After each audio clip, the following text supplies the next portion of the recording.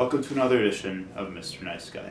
I'm Ben Slowey, and it's been a long week of being really sick, but glad to be back here today, still coughing up a storm. Today, my guest, we've got Malachi Ward. He is a rapper here around the Milwaukee area, and you just put your tape out on SoundCloud recently? Yeah, so that last project was called Back for Great, which we had our EP release party at Timbuktu. Nice. Yeah, so that was real fun. But that's everywhere as well. The single that I just dropped was titled Medusa. That's out everywhere too. Kind of leading into my next project. Good shit. I think Timbuktu is like low key, like a very it's so discreet, but there'll occasionally be some very live events there. Yeah. I think that might have been one of them, honestly, because like I hadn't put an event together by myself here in a while, and that was the first one, and it did really well. So like I was excited about it.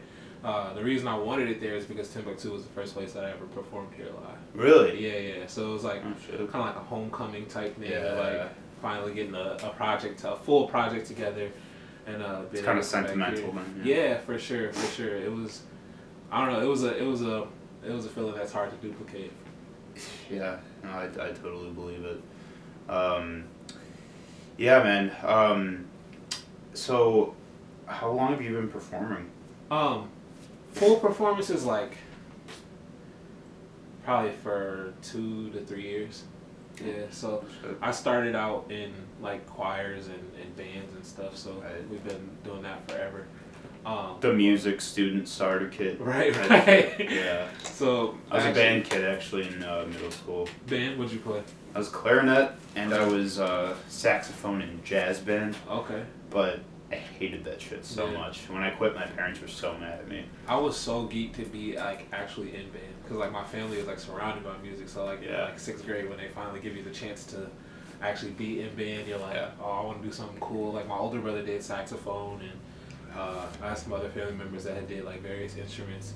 They stuck my punk ass with a trumpet. Hey, dude. I was like, bro. I don't know. The duck lip shit was not for me. Not for me at all. I will say that like the trumpet section in like my middle school band was like all the tryhards, but then like the ones that got good at it and stuck with it, like, you know, those were like cool kids. Yeah. We used to go to this thing called Solo and Ensemble. Oh yeah. So like that's like a big I used to thing. do that too. And we went to like Six Flags, and there was this guy named David Easton, and he blew the solo at Six Flags during our performance. He blows the solo, so then it became like this long running joke between us trumpet players, and it's like the Easton solo. It was wild. That's fun. Yeah. That's funny as hell. I don't know. I thought it was really cool at first to be playing an instrument. Like my parents were band geeks. That's how they met, and then like so they wanted me and my sister to like, you know, go through the same thing, play music. But I don't know. After a while, like I was more interested in, you know, I was more interested in doing shit with my friends after school, like playing video games. I don't know. It just, I guess, didn't stick with me, but you know, it's cool when it can, like, you know, it means something a lot. It becomes something a lot more for comes full circle. Yeah. It's like it's one of those things where it's like something I definitely undervalued a lot, because like I was like the same way. Like I didn't want to be sitting in practice rooms all day. Like I didn't want to be like they tell me to go practice it. I'm like, you want me to go sit in my room and play a trumpet? Like, no, I'm not gonna do that. I know, yeah. So, like, it's definitely something that I undervalue, because like now I'm like forcing myself to learn different instruments. So like I wish that I had taken up like piano and guitar at younger ages. Yeah. Now I'm 24 years old, forcing myself to learn how to play them. Yeah. Did you have to do practice logs? Yeah. Yeah. We had I don't remember the name of the book. It was like that big book and it had like sheet music, and you were supposed to like log like the different things you did. And then we had, aside from having the practice log, you'd have to go through like individual practice sessions with like the band teacher. Oh yeah. And I was like, this has got to be the lamest shit ever. Yeah, the only decent part about that though is you get pulled out of class. Yeah, that's true. But yeah, like I remember like I was in symphonic band and yeah, like I'd have like the half-hour lesson on like a Tuesday, so I get to miss like my boring ass English class. But yeah, the worst was like I'd have to like log like practicing every single day, and like my mom was like literally on my ass about it and shit. I forget them a lot. Like I forget to go to them. Yeah. I don't know how I forgot to leave class. Oh yeah. But I would legit forget to leave class, and then I get in trouble for not leaving class to go practice. Man, that's some irony. Man, I mean, most kids would kill to be in trouble for not leaving class. Right. But I got in trouble for the dumbest shit ever. Yeah. It's cool. What's like a definitive moment you got in trouble growing up? That was like something stupid or something I actually did wrong. There's both. There's both packed in there. I'd say something stupid. Something stupid was when we had a substitute teacher. Everybody asked us for the substitute teacher. Oh, of course. So it's like, it's already a given. Yeah, right. It'd be foolish not to. Right. So by this point in the semester, I was already on like my last thread. So this substitute teacher comes, and I'm doing my best to just stay out of trouble. So this kid was actually behind me wilding out. The substitute teacher goes over to him, grabs his name, or tries to grab his name to like obviously like take notes, like who was messing around during class. Yeah. And he gives her a fake name. Right. So like instantly everybody busts out laughing. I'm right behind her, so she comes to me and is like, "What's your name?" And I'm like, "I'm not even doing it. Like I just thought it was funny." So I give her my name or whatever, completely cooperative. And I come back to class like 2 days later. Come to find out, she had given me like a Saturday morning detention. Oh fuck. So then I go to the actual teacher of the class, and I'm like, "Hey, like, what did she say I actually did?" Because like all I did was laugh, and the teacher felt threatened by me asking why I had a detention, so she gave me an in-school suspension. Oh hell no. Some sensitive ass substitute. It was the dumbest series of events ever. Yeah. Some teachers just get so like on edge for like any little thing that you could do or say is like a microaggression that's like testing their authority. Yeah. And she was one of those. I feel like she was one. It was a situation where she probably wasn't getting her way like at home, so she was taking it out on students. Right. Yeah. And that was like that was her big like, dude, fuck you. Don't you think about that like in retrospect when you're thinking about this time or that time when like a teacher acted out or was just a teacher was just being completely like irrational. You think about, you didn't think about it at the time, but now you think about it like, damn, I wonder what kind of fucked up like adult shit like my teacher was like dealing with at that time. Definitely. And I was like, you know, it's like when you're in second grade and you're acting up and you know just being a shitty little kid, and then your teacher is just absolutely freaking out because she can't control the class and she's having a nervous breakdown, so she punishes the whole class. It's like you don't think about what if she was like, you know, dealing with all kinds of like, you know, broken shit like in her personal life. That's in second grade at that point. I don't care. That's what exactly like at 7 years old. I could care less what you right, and then like I mean like you're not supposed to care. Yeah, but I don't think I actually like took that into consideration until like I got older and knew teachers. Sure. So like now I have friends who are teachers and I see them going through their personal lives and then still going to teach. So I'm like, you gotta be at school messing with these kids. Yeah. Like, your patience has gotta be like really like hardened. But so how did so playing, you know, your band, choir instruments, how did that kind of transpire into you becoming a recording artist? It kind of transpired based off of pure like hobby. It was something that like I had always written. I think that's what it was. I would always write things down, but didn't really know how to put them into songs, or like didn't know how to make them work with like actual music. So when I went to college in Iowa, I was like surrounded by people who are also interested in it, and they were just kind of, I guess they were the fire starters in a sense, like the spark to the fire that I needed. Basically, watching them do certain things made me want to push myself harder. So I literally went from just like recording, sitting in rooms, like we would just like freestyle over beats, to just actually sitting in studios. And it's an ideal college Friday night. Yeah, for sure. Just throwing on YouTube beats, right. We would like sit there and just I mean, we'd write and just kind of figure out how we wanted certain things to flow, but it's nothing compared to like what we do now. So yeah. Right. Yeah, and then that became, you know, the various singles you have streaming, and then you also got Back for Great. Was listening to your tape on the way here, and yeah, so I had Genesis on a track. Oh, for sure. Man, shout out Genesis Frenchie. For real, shout out Jen. Yeah. That's one of the homies. He's one of those people that like,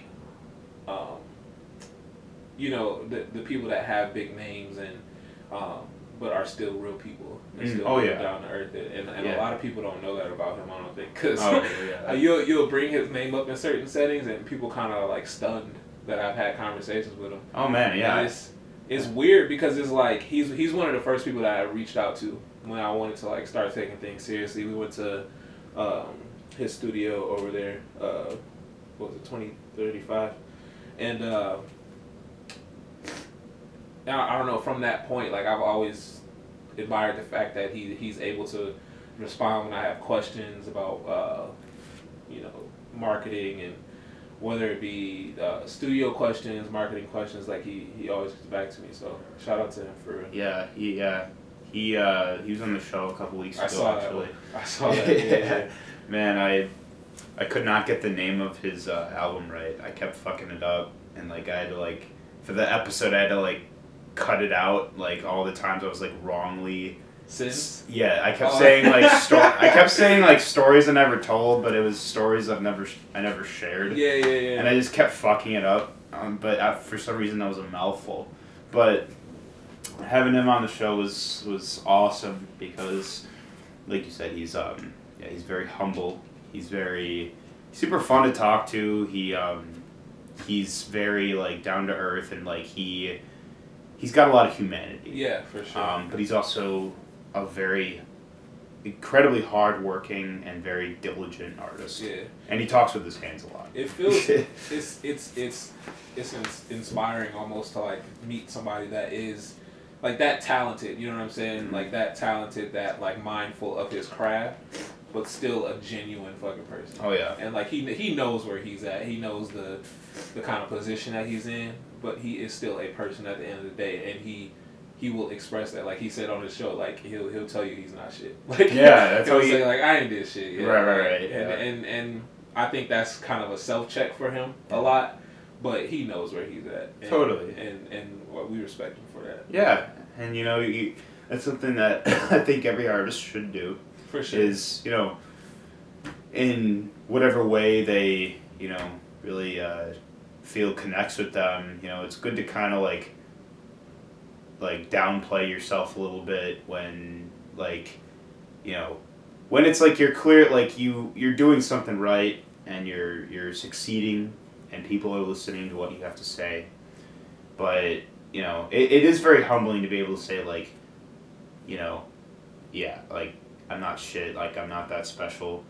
I challenge myself to do that all the time when, a lot of times people will always be like, holy shit, like, Ben, you know so many people. How do you know so many people? Like, you're so popular.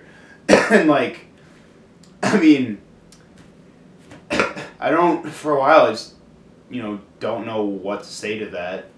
But like, lately, like, I really just say, like, I just love meeting people. I love making friends. I love, you know, having conversations. and bring people together. You know, it's just Right, all right. about the love. Yeah. You know, I think that's the most important part. I think one thing we've gotten away from and social media is probably has played a big role in that. Yeah. Is that kind of aspect of going up and introducing yourself to people. Yeah, it's become like, people fear that.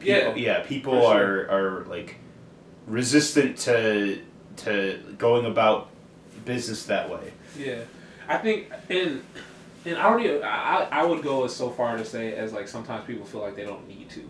Yeah. But Because of the clout. Yeah. That whole like the clout chasers. I always say we live in a generation full of hype beasts. Oh yeah. And 100%. so like whoever thinks they're the coolest in the room, like they're not gonna speak. No, Like, they're gonna speak. They're gonna sit like with their foot on the wall, Yeah. like on their phone the whole time. Yeah. And I'm gonna let you do it too. Yeah. Yeah. Right. I'm gonna let you do it, and I'm not gonna say shit. And the moment you say, "Well, you never reached out," or "You never did," it," well, you didn't either. Yeah. Right. I didn't know you were interested in doing blah blah blah, but you know now that we're here, like let's make it happen. Let's not talk about what could have happened. Let's talk about what we can do from here. Yeah, I think that part of it is going along with that is like a lot of relationships like they're not as voluntary as like they could be in the sense where it's like kind of where you said like people don't feel like they need to like introduce themselves and like develop relationships with people. Like they feel like it's all a matter of the followers they have, the likes they're attaining, the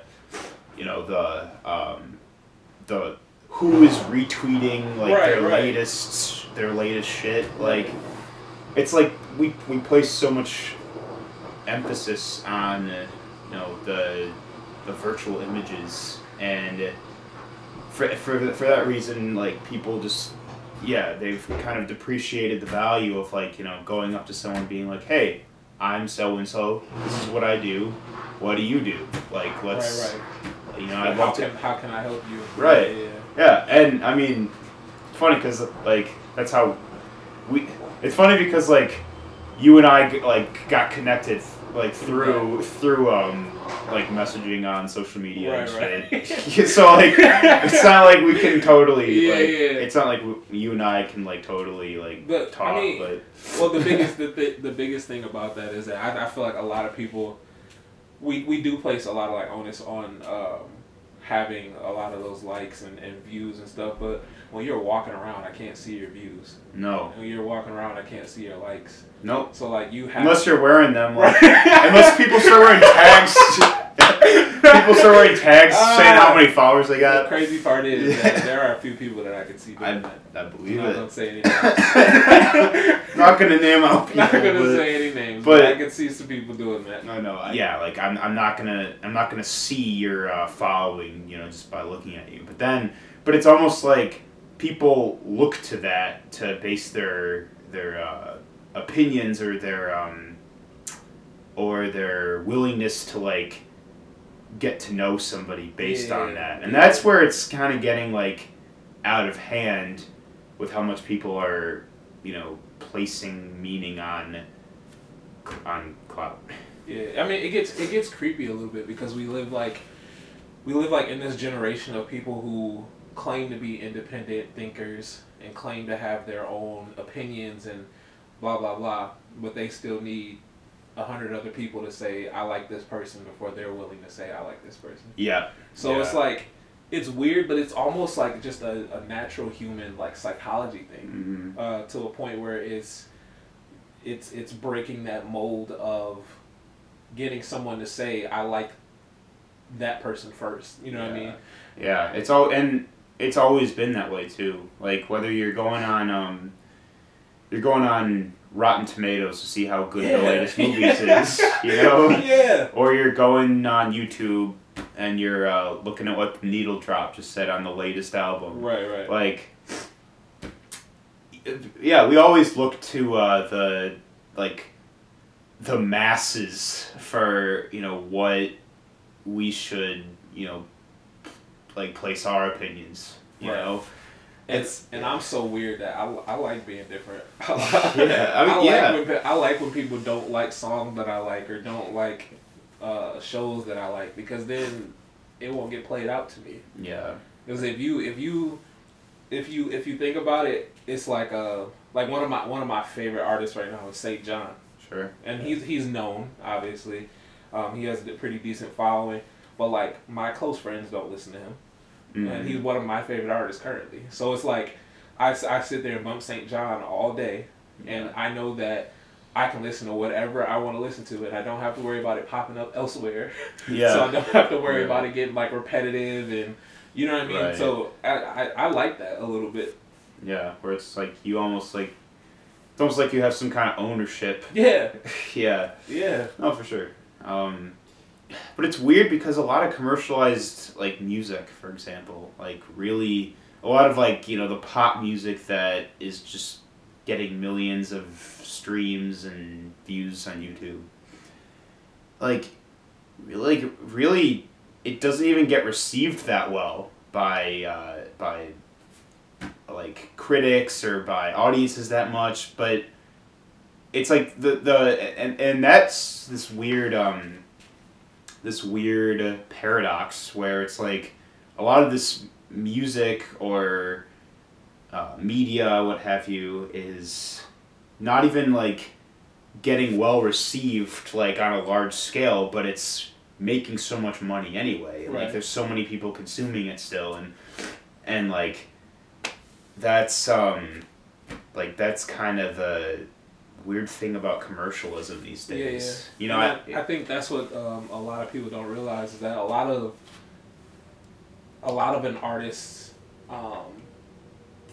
revenue off of a song is not going to come from you playing it. Yeah. It's going to come from movie placements, commercial placements, obviously down the line, or if it does become that big of a song, it's going to come from samples.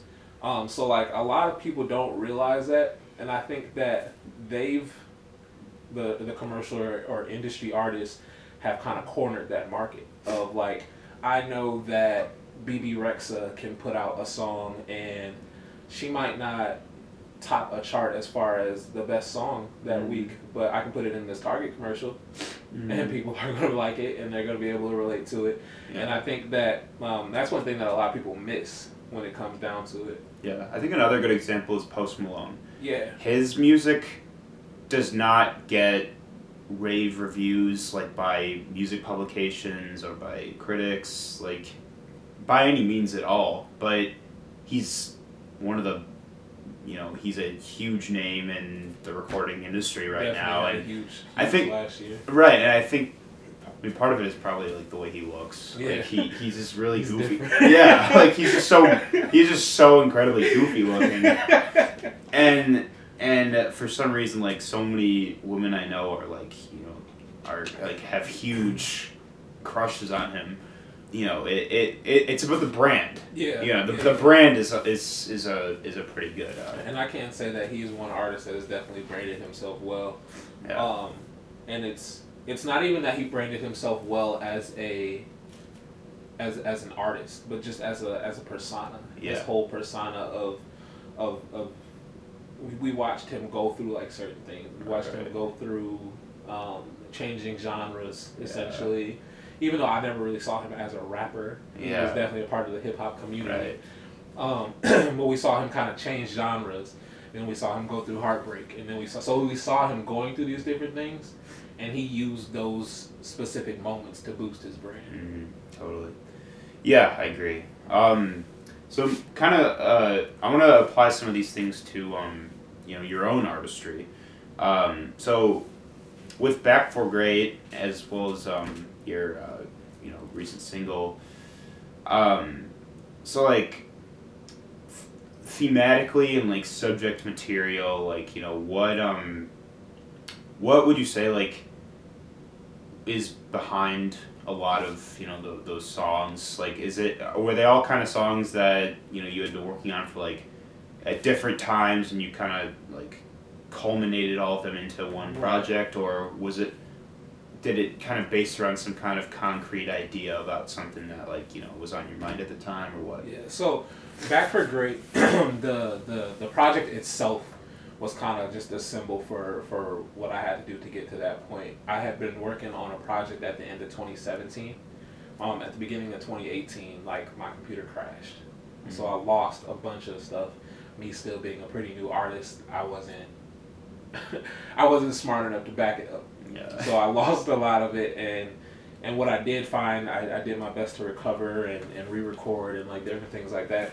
But Back for Great was kind of about that, me turning that stone and being able to say, like, this is something that I do definitively want to do, you know, for my life and with my life. And so songs on there, like Now We Here, that was kind of me talking about a relationship situation that I had going on, me getting caught up in being a guy, being a fuckboy. And Been there. So yeah. Okay. So that song was kind of about that. Shark Week, you said you like Shark Week. Yes. Shark Week was a fun song to do, but it was really just about avoiding toxic situations. A lot of the different things that you might go through, you don't see that they are toxic until, you know, they're right up on you, or until you end up getting past them and looking back. Yeah. So that song is kind of about that, and there's various other songs on there that were Up the Fee. Yeah, Up the Fee. Talk about Up the Fee. That was Up a good the Fee, song. Was one of the first songs that I actually recorded for that project. Up the Fee was a job situation that I was going through. So it was upon me leaving an old job and finding something that I felt like I was more valued. Yeah. So it's about, and my friend says this all the time, so I gotta shout out Elton. He always says, know your value and add tax.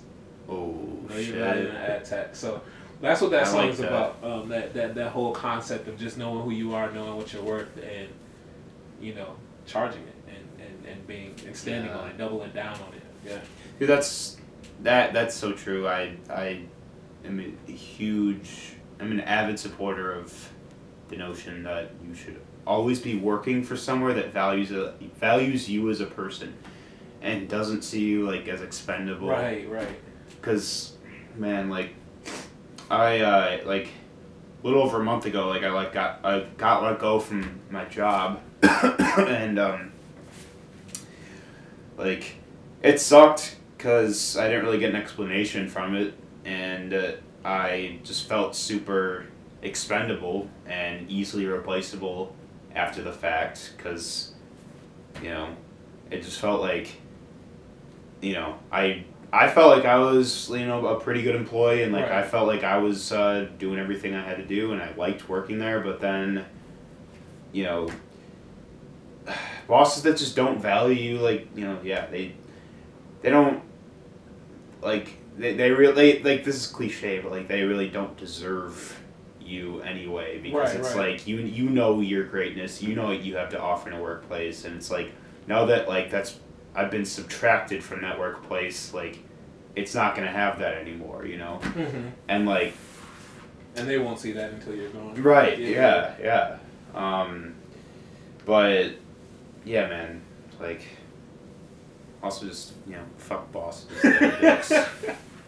Don't see us as objects, man. For sure, and that's why I think I'm not meant to work for other people, and Yeah. that's kind of like leads into like my next project is my next project is going to be called I'm Convinced. Okay. Yeah, so like it is kind of like symbolism as well, to the point where it's like I'm convinced that I'm supposed to lead people. Mm-hmm. I'm supposed to be the one to show people the right path, and I'm convinced that I'm supposed to do these things, so I will do them. And Medusa was kind of like the first step into that, kind of explaining like the different things that you go through when you're after success. You might have relationships that you might have to cut off. You might have situations that you'll have to do 2, 3, 4 different times in order to get the right result. But it's as long as you keep going, you're not failing, and that's what I want my next project to be about. Absolutely. Nice. Good shit. Success becomes like something that it's dependent on what you what you're achieving, you know, as time goes on, Right. and like, and you know, it's almost like you're continuing, like, you know, you're just kind of like keeping it in motion, kind of. Yeah. Okay, I see what you're saying. Yeah. So that's a good point, because I think that a lot of people base their success off of what others might see. Yeah. As it, and for sure, I definitely did, which is the reason I'm in graduate school right now. It's because my family sees higher education as success. Yeah. And while it is very valuable, very noble to do, it wasn't really what I wanted to do at first. Yeah. And not until recently have I kind of got into a point where, like, all right, this is for me, you know, did I start to value it. And it was basically because I felt like I was doing it for somebody else. I was being successful for my family rather than being successful for myself. And it showed. It showed in grades, like classes were not going as well as they should have or could have. But once I start to take ownership of the fact that this is for me, you know, it becomes a different thing. And while school was always good, and education, you never want to stop learning.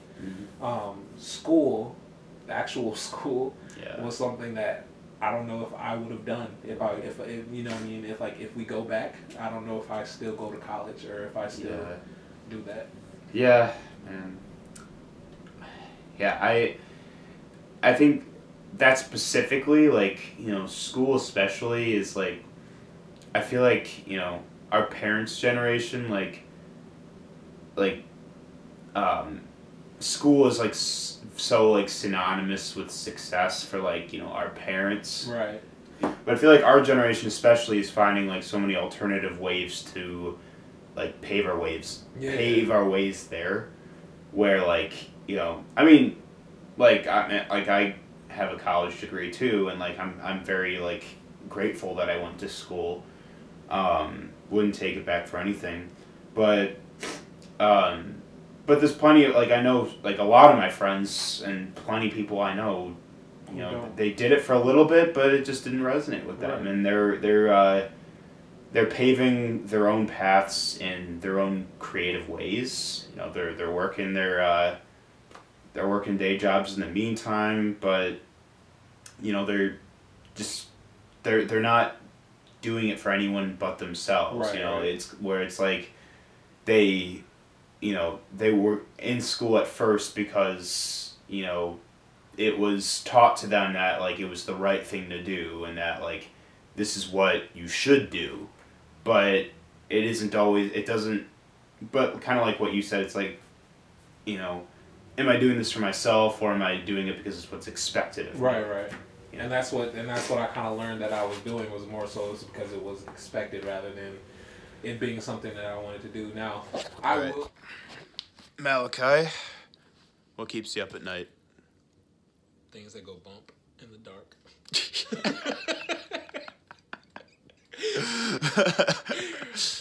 Man, what puts you to sleep? Good drinks. Good drinks. Bad women. Yeah. Fond of both of those things myself too. Thanks for being on the show, man. Appreciate you for having me. Yeah, dude, of course.